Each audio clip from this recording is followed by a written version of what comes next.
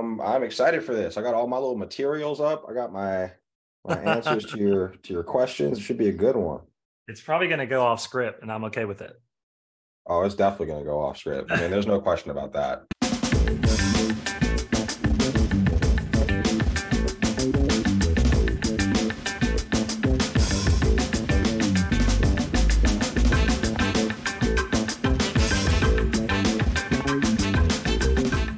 Let's kick this thing off. I appreciate you joining. Excited to have you on. It's been too long. I feel like I've been waiting on this moment for like weeks, dude. And it keeps getting pushed back and pushed back. It's finally here. It's finally here, man. That's right. That's right. Well, before we jump in, I'm gonna let you introduce yourself. Let everybody know, who you are, what you're up to, even what's up with UserGems, and then we can jump in. Yeah. What's up, everybody listening to this or watching this? I'm Braxton Carr. I'm the head of enablement at UserGems. What's going on at UserGems? I mean, a lot. You got to figure out how to turn enablement to a strategic function and roll out the coaching for all the revenue-facing roles. But as far as what UserGems does, if you're interested in tracking your champions, tracking movement in customer accounts, and making sure that you're selling to people that are familiar with you and are fond of you, definitely check UserGems out. I love it. I love it. It's good to have you on, man. It's good to have you on. Well, so let's jump in. Obviously, the reason for this podcast, this whole series we're doing, Voices of Enablement, is really to talk about tough times. I mean, it's tough times in enablement for a lot of people. The economic market is not ideal right now, to say it in a nice way. And so, a lot of support functions are getting cut for budget constraints and things like that. And so we just want to use this as a place for people like yourself who are very experienced in enablement, who are doing some cool and creative things in the space, to talk about how you're succeeding. What should others in enablement be thinking about when they're maybe joining new companies or, out in the hunt looking for new roles. And so to start it off, man, I just want to hear, how do you think about enablement and elevating that within the C-suite, despite the fact that a lot of these support functions like enablement are really the first victims of, RIFs? How do you support enablement as a whole within an organization? Yeah, that's a great question. Well, I mean, I think you can kind of tell the difference even in the verbiage you just used. Like, if your enablement department is seen as a support function, then yeah, you're going to be in trouble. I think the first step is taking it to a strategic function. So what I mean by that is, I think there's proactive enablement and there's reactive enablement. Let me give you an example. Let's say you run in a sales team, right? The RVP is like, we're having a huge slowdown in the mid funnel, which is actually something that we encountered at UserGems. If you're reactive in enablement, the manager of that team probably has a ton of stuff going on. They don't know why there's a slowdown necessarily. They're going to find topical information. They're going to listen maybe a couple calls. They're going to be like, I heard this and I feel like we're not setting agendas well. So now they're going to reach out to enablement and, hey, enablement, come here, help me make a training around meeting agendas. Now, there's no proof in that pudding, right? So in that case, this is why a lot of enablement departments are always on their heels, because they're just like an appendix basically to whatever the whims of the sales team are. True. Now let's think about proactive enablement. I already know, if I'm looking at the data, that there's a slowdown in the mid funnel. So I can check things like, what are the Salesforce reports suggesting? If I've been consistently scoring gong calls with the sales team, what area of the scorecard on those call types are we struggling with? If I'm actively coaching the reps and I've got a backlog of competencies that we're working on, generally what competencies are we lacking? Now I can come to the manager with solutions. Hey, based off of the data, it really seems as though we're not doing a good job storytelling the value of UserGems strategically. Here are some examples as to why. What you can see if you look at the data is that later in the funnel, the groupings are very tight, but in the mid funnel, they're quite loose, which means that indicates most of our reps are not aware of the story they need to be telling. So what I propose is this, and here's how we coach long-term. So you can flip the funnel, right? Instead of the managers coming to you, asking you for help, and it's already too late, you can get ahead of the problem and come proactively with solutions. And now you're not a support function because you're actually responsible for the ongoing coaching. Love that. Dude, it's so true. So many things in there that I could unpack. I'll say this, something we hear a lot is I feel like I'm just performing random acts of enablement. We hear it all the time. Yeah. Is that not a function of being reactive and not proactive? I mean, that is exactly what that is. That's exactly what that summarizes. You have all of these different things that sales is asking for. sales leadership, even revenue leadership going, we need this, we need this, we need this, we need this. And instead of enablement pushing that agenda or setting the tone, they're just acting to whatever is coming up. And so it's 100% reaction versus proaction. And I think that's so true. So true. Well, then, right. Look, yeah, go ahead. No, I mean, I think like you need a process in place with the team. Actually, I want to show you something, an example of what we do here. Yeah. So the way that I work with our sales leader at UserGems is we have a consistent process for how we actually coach reps. So the first thing that our reps do every week, they leave feedback on their own call, right? Why are they doing this? Because if I leave the feedback first, it's just me barking at you. If you leave the feedback first, you're driving introspection. The reps the same things that I'm thinking. So they score their call. And then the assigned coach goes in. It could be me, it could be Derek. We score their call. Now we're going to host a live coaching session. So that's personalized to the rep. Hey, based off of this call, let's talk about some things that went down. The next step of this is we're going to tie this to active competency. So for example, I'm working with a rep right now, and I'm working with him on agenda setting. So that call that we've gone over, we can talk about how that's occurred in that call, amongst other things. And he can provide proof of him trying this new thing out. Now, once that's done, the sales leader and I can review how we're progressing in these competencies. We can review how the advancement of those competencies is actually affecting conversion rates. And now, based off of what's happening for the whole team, we can host practice sessions. So this week, I'm hosting a practice session around how to involve new stakeholders in calls, and you haven't talked to them before because we've seen this broadly across the team. Rep implements that change, and guess what? They're going to go back and score another call, and we're going to see the progress over time. So the reason you feel like it's random acts of enablement is because it is. Like, you don't have a process in place where we're consistently coaching, reviewing, and seeing how the data is affected. So of course you're on your heels. That's good. Yeah, I was going to ask just a moment ago about what is revenue enablement's role in the success of an organization. And I think you just kind of mentioned it perfectly, which is to increase conversion rate, make our reps more effective, right? Yeah. So, oh my God, yeah. So how else are you doing that? So that's obviously what you just showed as calls. That's your call review process, whether it's agenda setting, whether it's overcoming objections, whether it's asking the right questions at the right time, whether it's all of the different things that are included in a kind of a synchronous conversation. But what about asynchronous conversation? What about over emails, or prospecting effectiveness, or getting the call scheduled for the next call, and then actually getting in the resources when they need it, to enable that buyer to sell internally. Because you and I both know sales is a lot less sales now. It's a lot more project management.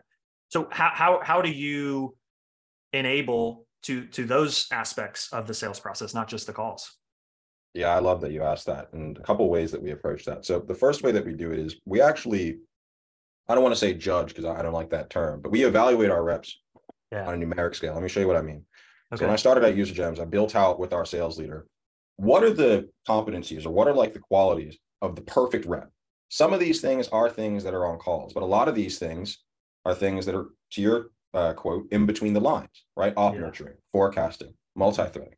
So the three main data points that we look at when we're coaching reps, when we're going over forecasts, what have you. The first is a tool called 𝗏, which you can think of this as it's like Salesforce for dummies, because I'm whack at creating Salesforce reports. I'm sure you probably are too. Most people are. Yeah. So when I'm looking at the activity, some of the things that I'm thinking about are like the time and stage, right? This is going to tell us a story about how reps run deals. The second aspect of this is actually thinking about things like Gong forecast. So we use Gong forecast to create our forecast meetings. When I'm looking at deals for reps and I bring these into my coaching sessions, now I'm looking at the activity within this deal, right? And you can even look at data like responsiveness. So this is telling us outside the lines too. The third thing that we're looking at are performance on calls. All of this creates a firmographic profile of the rep. So the perfect rep in our mind is at a 2 for all of these. A 2 means like they're good. A 1 means needs improvement. A 0 is like this is a focus area. So based out of the total possible, and there are 9 of these, best score is 18. We want to make sure that we're maintaining at least a 12. And if we can do that, you're not going to make every rep the same, but you can continue to work on the glaring weaknesses while accentuating their strengths in deals. For example, we got a rep here. His name is 𝗵𝗵𝘁. Shout out, Ben. He's one of the best reps I've ever worked with. This dude is absolutely incredible at selling next steps. Unbelievable at selling next steps. Like if I were on the call, I want to take the next step with this guy. So I know that for a fact. Not every rep is going to run the deal the same way, but what I want to coach toward is accentuating those strengths on the call while taking the areas of improvement and figuring out how to tie those to those strengths. So I think a big part of customized coaching is understanding what the firmographic profile of the rep is and coaching to that rather than trying to make every rep the same through some methodology or whatever framework you want to use. So good. I'm curious. So let's say Ben is the standard for getting next steps. Okay. Do you take his calls in those moments of him getting to the next step as examples for the other reps to see, and then have them try to not like word for word replicate what he's doing, but to use that as, here's best practice. Can you learn from this? And then I want to see you improve in this area through this coaching. And then in doing so, I'm guessing you're tracking that through Atrium. Yeah. So Atrium and Gong, this is a great question as well. So I feel very strongly about this. So anytime I roll out like a scorecard for a new call, and this is going to happen a lot at startups because you're building out the sales process like as you're selling. So for example, we just rolled out this call where it's a data test review call. For UserGems, you don't really have a demo because it's working in the background, but you want to use the data as the proof point.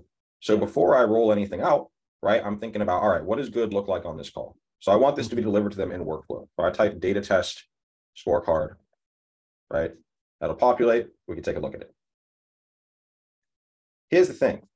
If I roll this out and there are no examples of what good looks like, it's not going to happen because I'm going to say it one time, the reps are going to hear it one time, and they're going to go do their own thing. So anytime I roll anything out, the first thing that I want to think about is for each of those points, do I have an example that reflects how that can work? And you know, what's crazy about it is as I built out the sales process, different reps really shine at different parts, you know, of that scorecard. So ultimately, look, it's unrealistic to think that reps are going to be a 10 in every category. It's never going to happen. Okay. A lot of reps, they're 10 in one category, they're 4 in one category, they're 6 in another category. The ideal is through group learning, can I get all of my reps to be just about an 8 in every category? And it's so important now because now, like, if you think about where startups are at, funding is tough to come by, right? We're not in a position where we can rely anymore on, what was it that Mark Benioff said? He was like 80% of Salesforce's revenue is like 50% of the reps. That's not going to fly anymore. It's just not, especially not for startups that aren't public yet. So we have to squeeze as much value out of the reps we have as possible. And I think the way to do that, to your earlier point, give examples of what good looks like, coach continuously at the micro level, customized to them, but at the macro level to trends that you see on the team. If you can do that, now you've got reps developing along the same path, but customized to their skill set. Yep. Yeah, we talk about it a lot over here. This, you know, a typical revenue org and their revenue graph kind of looks like a bell curve in a lot of ways. Like if you were to chart the majority of reps, you'd have the vast majority of reps sitting typically below quota or maybe just right at quota. You have a handful of reps that were probably candidly just bad hires. And then you have a handful of reps who just crush it no matter what, for whatever reason, right? They're just closers. It happens. The goal is, can you identify what you can do to make that, call it 80% of those middle reps, to push them to the right just a little bit. Right. And so how do you do that? You know, some people would say programs, you know, like we need, you know, sales coaching or sales training programs to move the needle. As a rep, I don't think it works. Some would say, you know, we need to level up our tech stack. Maybe in some scenarios that's the case. But then what you're saying is actually it's custom coaching, which I'm going to use that language from now on. I think that's really good. Customized coaching for each rep, right? 100%. All of these reps could definitely gain something from something that is a program, right? There's probably something that all of them could glean from, but the vast majority of the progress is going to come when it's individualized. And I think we don't think about that a lot, actually. I know my management in the past hasn't really thought about that a lot, right? I can't remember a time where I had an enabler or a sales manager, anyone, sit down with me and go, okay, these are the things that you do well. These are the things that you don't do well. Let's coach to the things that you don't do well. And this is how we're going to do that. Instead, it's always been, hey, Will, we're about to do this cold call coaching session. Everyone's going to be there. Come join. It's like 100%. Okay, that's not really helpful. Frustrating too, especially if you feel like it's a skill that you have. Like I always think about, I grew up like I'm a long-suffering New York Knicks fan, but I grew up watching and playing a lot of basketball, and it's the same thing as like if you play sports growing up, you probably remember like if you played a sport, let's say it was basketball, and you're the best 3-point shooter on the team, and the coach says, "Oh yeah, we're going to be practicing 3-pointers for the next week." You're like, man, You know, next thing you know, you're out in the bleachers smoking pot. Like you're not interested. You're not interested.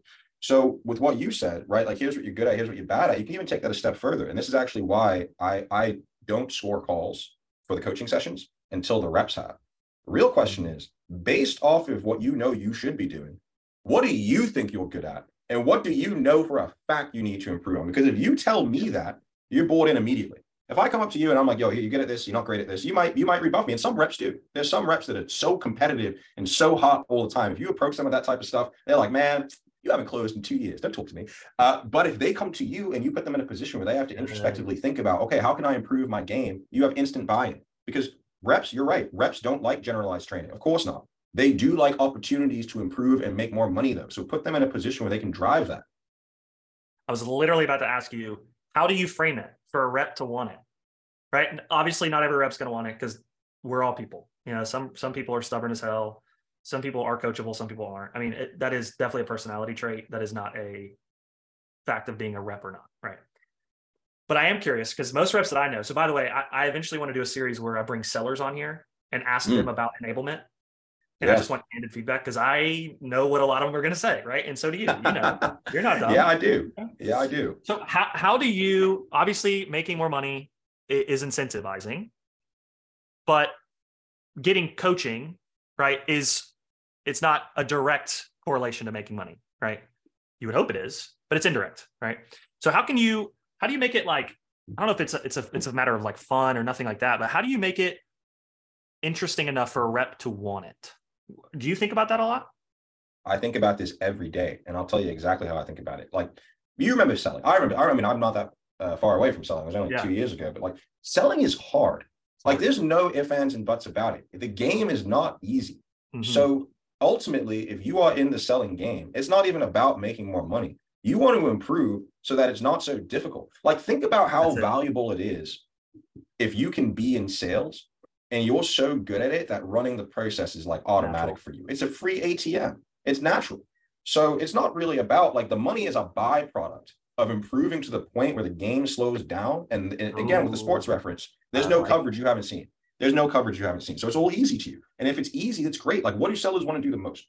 Just to sell. They don't want a ton of time figuring out, like, what do I have to do next? Where do I get the resources from? Oh, like, what's the right document to send? How should I respond to this question? No. Let's remove all that friction, give you the maximum time selling in the easiest, most conducive environment to doing it. And if you work with me and you improve your game, your environment is going to consistently be conducive to you closing easily, autonomously, and effectively. And that's what it's about. Dude, slow the game down. I like that. As a sports fan, that resonates a lot. And it's, to your point, it's your end goal of training is not to make more money. Your end goal of training is to be able to do this in your sleep. And then a byproduct of that is you could go make more money.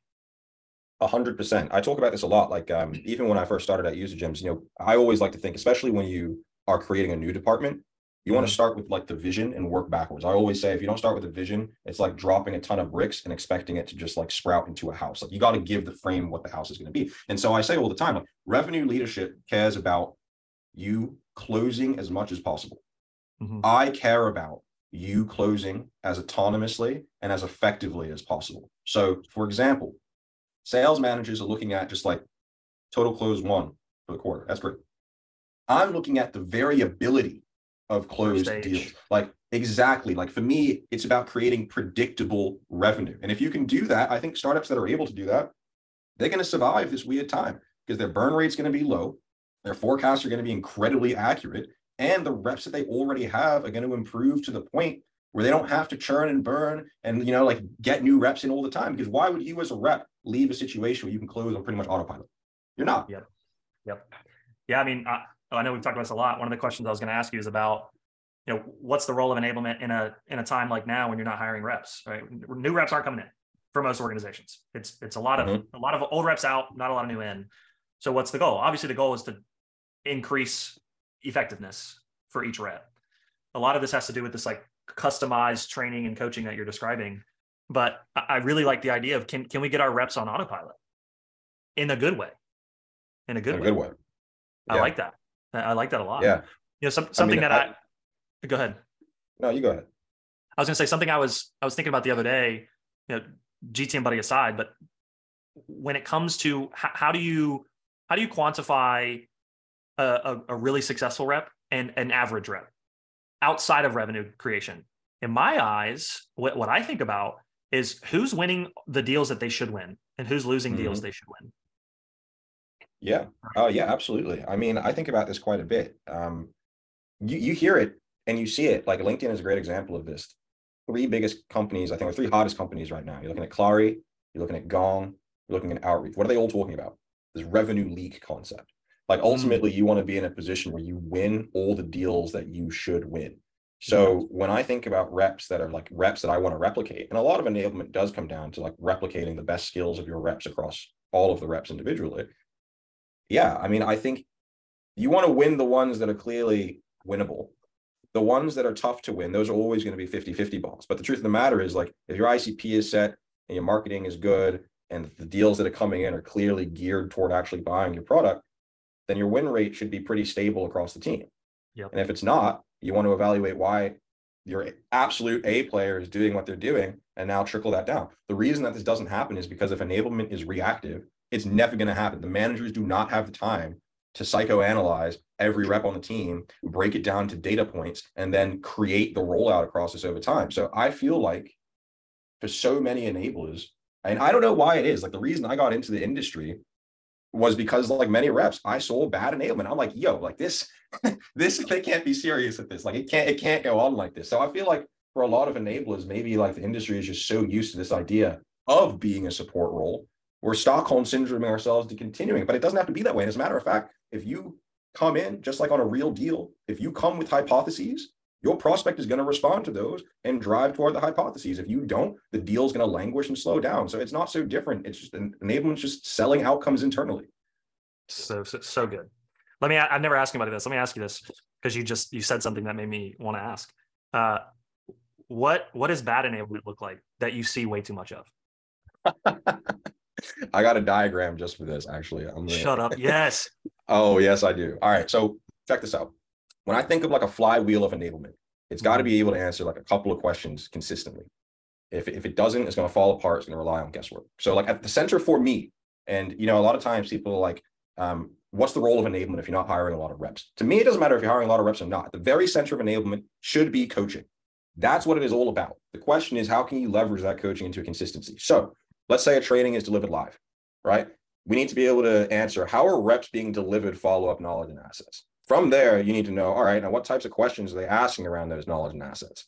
Oftentimes, there's a training delivered asynchronously, so online. At this point, we need feedback on how they're conceptualizing that knowledge. And all of this leads back to them being on the phones and answering how are they applying that knowledge and those assets. The analysis of that data, of course, leads back to what we coach on, and the flywheel starts again. You'll notice that these are highlighted in color because the tools that I use for these are Gong with this lovely purple pink, WorkRamp or Seismic for like the e-learning aspect, and then something like a Guru or a GTM Buddy for these. So what does bad enablement look like a lot of the time?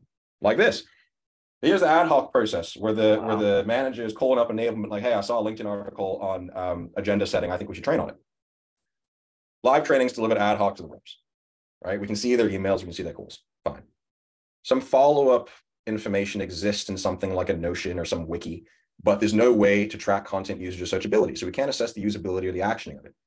So if the information can't be found in Notion, questions asked in Slack. And you know, as well as I do, what happens once you start having full-on wikis in Slack? Oh, they're lost, dude. That's not getting looked at. They're done. Ever. They're done. And so the trail goes cold. So there's no feedback loop, right? As far as those follow-up questions, there's no data to drive what the follow-up learning should be. And because there's no specified follow-up learning or process to do so, like this, any follow-up training is now, man, like we're having to slow down to stage 2. I just had a call with this one rep, and you know what? He's not very good at asking follow-up questions. So we're gonna have a training on that. This is very common for many companies, and it's oftentimes why enablement departments feel like they're in a support role. They are. So what we want to get to is a place called rep-centric enablement, and you'll notice the reps are at the center of this diagram, as they should be. When the live training is delivered, they're going to hit the phones, right? We immediately know via Gong, how are they applying that knowledge? What areas of the scorecard are they doing well on? And we provide feedback, just like this, to one another on how that's going, right? From there, we want a revenue team knowledge base that allows us to see what type of search queries are coming through. So I always check the back end of Guru, or I want to see what's being asked since we rolled things out, what's giving them results, what's not giving them results. Yep. You know, it's funny, I was talking about how we just rolled out this new data test call, look at the number 2 search over the past 90 days. It shouldn't be surprising, Yep. right? And the best part is it's producing results. Cool. Yep. Once we analyze the feedback from that, this drives the strategy for what's going forward. Are they doing well on the calls? Are they finding a lot of information? Great. If we do another live training, it's going to be in those one-on-one coaching sessions. Maybe it's a situation where what they're not doing is a process thing that I can teach them via video. So maybe I do a lighter touch online training. The feedback from all of these data points now drives the data to assess the level of conceptual understanding, and the flywheel starts again. So you need to have a consistent rolling process. Otherwise, it's always going to be ad hoc. So this is what I think good enablement looks like. And some of the outcomes of this, you know, you're going to increase the active selling time. You're going to decrease the selling friction, back to our point about the game slowing down. And finally, the feedback loops and analytics allow you to proactively understand the areas of success and the potential gaps, which means the enablement strategy is based on rep performance and rep performance alone, rather than what some sales leader found in a HubSpot article last night. So true. Yeah, I was gonna say, you know, I talk to enablement leaders 5 times a day. Unfortunately, somewhat often, I feel like they are tool governors, right? We rolled out this tool, and 75% of our job is to just make sure reps use it. And I'm like, yeah, that is so wrong, right? That is so wrong. That is not what you should be putting the reps in the middle before you buy the tool and figuring out, is this a tool that they need? First of all. Second of all, how can we enable them in the moment right now, maybe without a tool, before we start to talk about tools? And then when we do buy a tool, let's make sure that it's seamlessly in their workflow. So we're not worried about governing this tool. Instead, we can focus on the coaching, which is exactly what you're saying. I love it. I freaking love it. I wish it was more consistent across the board. I will say I'm finding there seems to be what's the best way to put it? There's a revolution in enablement, it feels like, in a lot of ways, that I'm hearing different messaging and verbiage today than I was hearing 10 months ago. It feels like enablement is becoming a little bit more succinct in what they think and what they want to measure and how they want to do it, versus 12 months ago, it was all over the place, dude. I'm saying I was hearing my priority right now is focused on buying an LMS. Yeah. I'm like, what? Are you kidding? Yeah. And then we're wondering why like so many people in enablement are getting cut. Like, listen to what you just said. Like, if I were a CEO, that's the first thing I would cut too. So like there's got to be a revolution in enablement, because if there isn't, there's not going to, I mean, there's always going to be some level of enablement at companies, but if the enablement profession does not adopt to putting the reps, the variability, and the outcomes at the center rather than the governance, there's not going to be any enablement jobs. So the enablers that are going to survive are the people that make that adaptation, or hopefully if you're an enabler, it's always been that way. There's no change that's necessary. But if you are in a situation where you've been thinking about governance, you're thinking about it the wrong way. Like, the governance or whatever you bring on is a byproduct of what the reps need and how the reps are producing, not the other way around. Like, your governance is not what's driving the rep performance. Your coaching is what's driving the rep performance. And based off of their workflow, now we can think about governance. 100%. So good. Let me ask, I got 2 more questions for you. One is, how close do you have to be to RevOps? Feels like a lot of the stuff you're saying is very RevOps, right? It's very like data, very integrated in like CRM and other systems, and then using that data to drive decisions. That's a very RevOps kind of thing, right? At least that's how I think about it. So how, does UserGems have a RevOps function? I'd imagine so. And if so, how succinct are you? Are you guys in lockstep? Are you meeting with them on a regular basis? What does that look like? Yeah, so we do have a VP of RevOps. We also have this person on the RevOps team, and the head of RevOps, his name is Josh Polton. He's actually like one of my favorite people at UserGems. Awesome. He's probably the best RevOps leader I've ever worked with. So two ways to answer this. Do you have to be in lockstep with RevOps?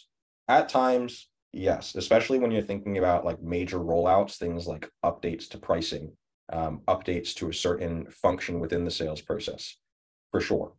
It also depends on how good you are or what tools you have to derive data. So I'm very fortunate to have Atrium, which does a lot of the dashboarding for me. But if I didn't, then I would absolutely. I think the closer that enablement is to RevOps, the better. And I also think that's why, like, I'm in a position where I report straight to the CEO, right? So it's a little different. But that's why you're seeing a ton of enablement is now rolling up to like the VP of RevOps. It makes total sense, because the data is what is validating whether what you are doing is working, or in a proactive sense, where you should be focusing your time. So enablers out there that are not in a position where they can derive their own data themselves, the closer you are to RevOps, the more you're going to be able to substantiate the value of whatever it is you're doing. So good. Yeah, I am seeing more of a trend for big, I would say, banner that this is happening, is that a lot of organizations are dropping sales enablement from the title, and it's now revenue enablement, right? Because they're now moving to support customer success, account management, as well as obviously pre-sales. And so you're seeing, at least I'm seeing, kind of another evolution, this evolution of enablement being closer tied to RevOps and the CROs, a lot of their reporting into, versus sales leadership, or even sometimes like marketing, like product marketing or whatever. Like product marketing is a function that I think is very important in the enablement space, but I'm seeing them being a little bit more separated than maybe they once were, which is interesting to me. We'll see how that kind of evolves over time. I think product marketing needs to be heavily involved in a lot of the like content and enablement content that is being produced, but we'll see how that goes. But I'm curious, if you were looking for an enablement role today, okay, and you're let's say you're interviewing at a bunch of different places, what are the red flags that you would say, probably not a type of organization that I want to run enablement in, versus what would you say, oh, this organization gets it. It's clear to me. They do this. People talk about this. They have these people in place, whatever the case is. What are the things that you would be looking for, either as validation or as, again, red flags to avoid? Yeah, well, I think, that the flip side of the validation are going to be the red flag. So the first thing that I would think about, enablement is only as good as your cross-functional partners. There are talkers and there are doers. Mm-hmm. I would be trying to scope out for sure, like revenue enablement. I want to meet with the head of the sales development team. I want to meet with the head of the sales team, and I want to meet with the head of customer success. Now, I want to assess how important they think coaching is to their team as far as ongoing development. And I want to assess whether they have a grasp of the areas of improvement within their own cycles and processes today. That's A. B, you want to see what the level of buy-in is going to be, because ultimately, like, the way to scale enablement is not to hire a team of 10 enablers, which a lot of people do. The way to scale it is getting the managers and the team involved in their own like coaching and development. And then you can keep your enablement team pretty lean if you do that. So the other thing you want to think about is, how do they respond to being led by someone that doesn't necessarily have the authority to lead? That's B. Things that would drive me away. I think, first of all, you want to be cognizant of where enablement like rolls up to. Like, to your point, if I'm at an organization and enablement rolls up to product marketing, that indicates to me like the idea of like coaching and training and development is probably pretty limited. Like, I think those organizations look at, all right, like enablement's going to be responsible for the handoff of all these materials and basically just synthesizing them down into bullet points. You're going to be the first person to get cut if things hit the fan. That's like, I guarantee that. So I think to that point, some red flags are like, how strategically does the organization view enablement as a function? If they view it as a reactive thing, then you've got to evaluate whether you can get in there and change their perspective. But if they see it as a proactive thing, so for me, like the same deck that when I was interviewing a long time ago, the same deck that I just showed, like I came to the interviews with, I was like, look, this is how I see it. Here are the core benefits. Here's why. I think if you come with a plan and people react well to it, you're in a good place. So maybe whether it's red flags or whether it's green lights, you need to come as an enabler to these interviews with a very firm plan around what you are going to do and the business level outcomes it is going to affect. And if the people like that, then you're in a good spot. If they don't get it, it's probably not right for you. Such good advice. Again, proactivity. That's it. I was about to say it. Yep. Proactive versus reactive. That's what we got to be. Braxton, this is awesome, dude. I appreciate it. I knew we'd go over. I knew we would. And we could keep going. We could absolutely, I'm sure we could talk about this for hours. But man, I really appreciate it. I think our viewers are going to get a lot from this. I did, candidly. I thought that was, the graphs that you have are spot on money. I think those need to make their way around all the enablement communities, because I think that is where it's headed. Is this like rep-centric enablement? This like custom coaching idea, I think, is super, super good. And as a rep myself, I'm excited about what you're saying, right? And I would argue that most reps don't typically get excited about what the enablement functions are saying. No. Which is, no. yeah. Hey, neither did I when I was a rep. I completely get it. I totally do. Yeah. Well, dude, thanks again. Let's stay in touch. I want to have you on again at some point. Yeah, hey, you know where to find me at. And to anyone listening to this, if any of it was interesting to you, hit me up on LinkedIn. I'm around. Yes. I'm happy to get together and chat. Absolutely. All right, Braxton, take care, man. See you later.